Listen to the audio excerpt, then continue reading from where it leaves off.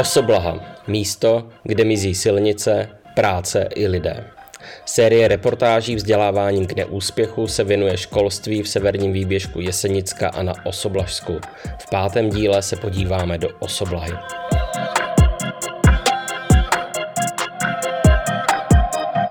Cestou do hlavního města Osoblažska míjím hromady cukrové řepy na okrajích prázdných cest, které se klikatí od nikud nikam, až mě přivedou na centrální návrší města. Osoblaha. Z centra tvořeného panelovými domy a dělem z druhé světové války by málo kdo vyčetl, že historie Osoblahy začíná ve 13. století nebo že od 14. zde žila početná židovská menšina. Osoblaha bývala ekonomickým a kulturním centrem místní části Slezska. Dnešní prapodivný tvar osoblažského výběžku, který je současně jednou z příčin odloučenosti a ekonomického úpadku, je důsledek prohraných válek o Slezsko.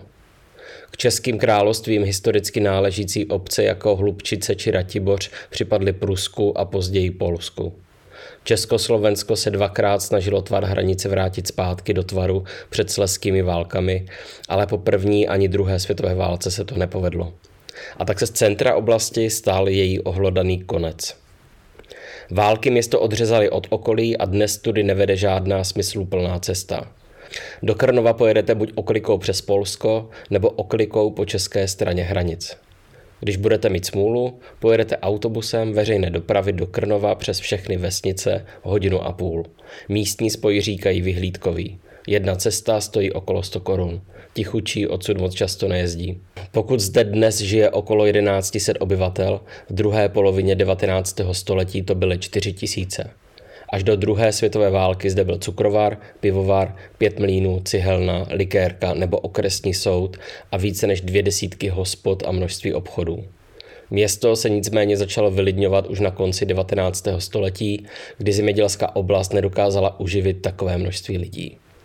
Skutečnou zkázu ale přinesla až druhá světová válka, po níž spadl počet obyvatel na 500. Prvním moravským osvobozeným městem byla právě Osoblaha, o kterou se svedla brutální bitva. Na jejím konci 22. března 1945 nezbylo ze starobylého historického města skoro vůbec nic. Předtím a potom jsou 2 různá města s jinými lidmi. Spojuje je jen název a pár artefaktů.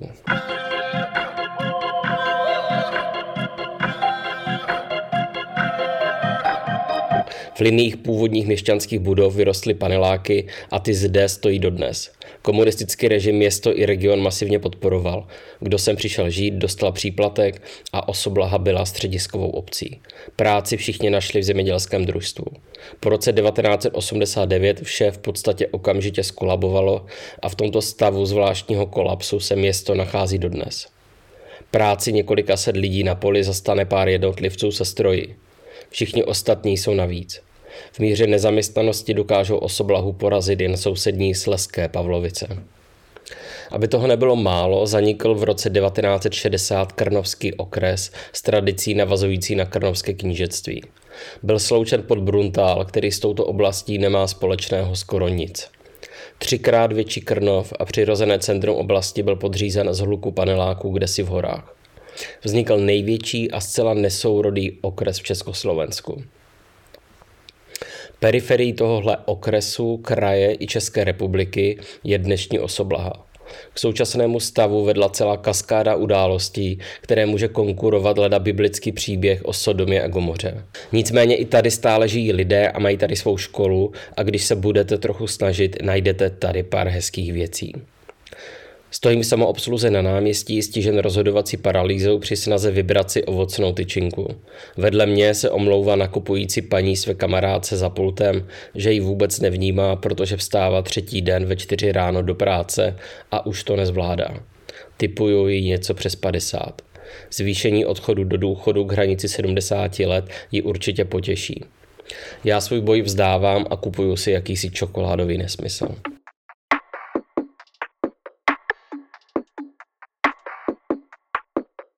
Náměstí je lemováno domy zateplenými a natřenými a z části pak také šedivými oprýskanými panely. Populární poučka 90. let by řekla, že tu hezkou část má snaživý soukromník, zatímco ta zanedbaná patří městu. Starosta mi ve své pracovně vysvětlí, že je to samozřejmě naopak a ty šedivé paneláky patří místnímu obchodníkovi s chudobou, který v nich rýžuje především na Romech. Žije v nich zhruba třetina obyvatel obce. Obecní byty se pak pronajímají za cenu hluboko pod sociálním bydlením, těch má obec 140 a většinu nájemníků tvoří seniori. Antonín Rous se do Osoblahy přestěhoval před 40 lety, starostou je 3. volební období a snaží se obec udržet nad vodou. Co patří obci, je opraveno nebo se k tomu schyluje.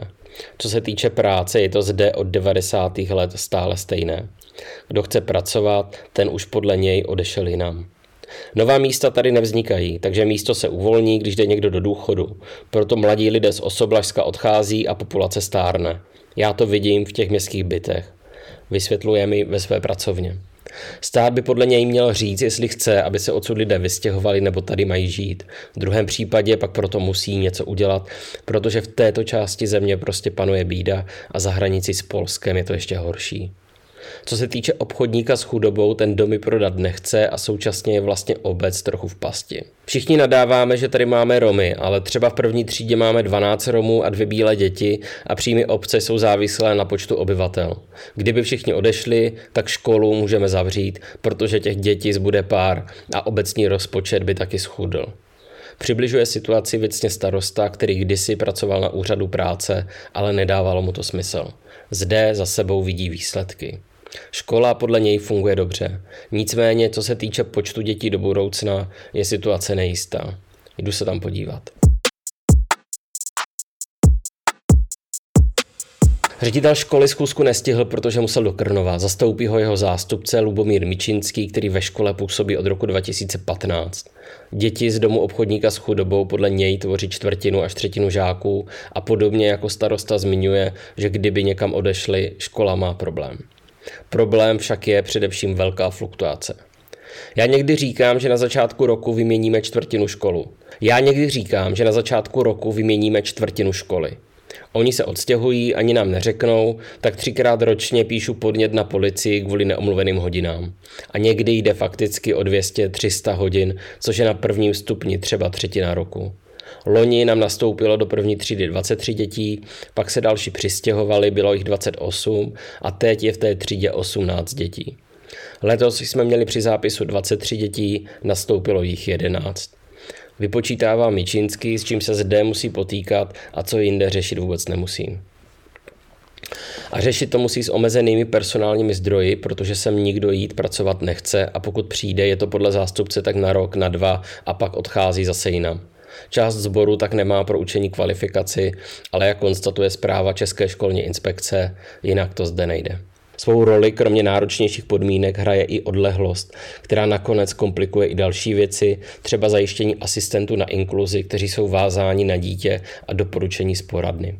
Doporučení z poradny je na rok nebo na 2. Když pak mají jít děti na rediagnostiku, tak se tam nedostaví, protože rodiče třeba jsou nemocní nebo nemají peníze na cestu, protože musí až do Bruntálu nebo do Opavy.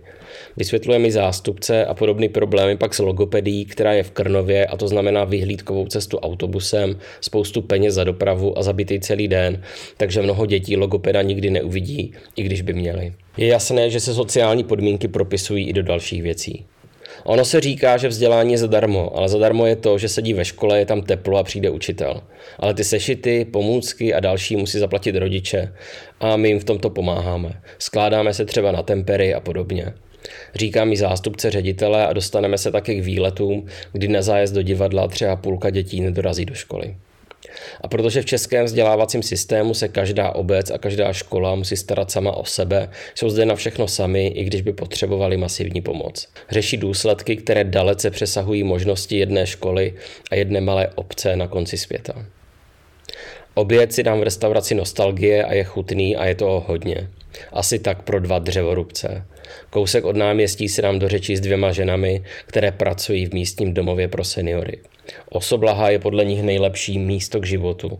Je tady všechno, obec se stará, mají zde gastrofestival nebo cvičení za pár korun. Chvíli ženy podezírám z toho, že je v rámci PR platí město. Se smíchem odchází pečovat o druhé. Zamířím na místní zachovalý židovský hřbitov, což, jak se později shodneme s fotografem Petrem Zevlákem Vrabcem, je uprostřed zimy a mlhy, ve které nás město zastihne, to nejpříjemnější místo. Opravená nádražní budova úzkokolejky je pak jako z jiného světa. Svou pouť zakončuju ve Slezských Pavlovicích, nejsevernější moravské vsi. Aby ta historie nebyla zbytečně jednoduchá, je celé osoblažskou moravskou enklávou ve Slezsku. Obec je na konci všeho, včetně slepých silnic a konečné autobusu. Zeman i Babiš zde dostali výrazně přes 80%. Je tady pár desítek rodinných domů, velká bytovka a malý zámeček, který přímo sousedí s rozpadajícími se kravíny zaniklého JZD. Na horizontu se v mlze ztrácí svět a z mobilu dávno zmizel signál. U kostela na samém okraji pole je náhrobek se smířlivým nápisem "Zde odpočívají čeští a němečtí občané". Vše prostupující ticho občas naruší vzdálený štěkot psa a bečení ovcí. Fouká vítr. Projekt Vzděláváním k neúspěchu vznikl s podporou nadačního fondu nezávislé žurnalistiky.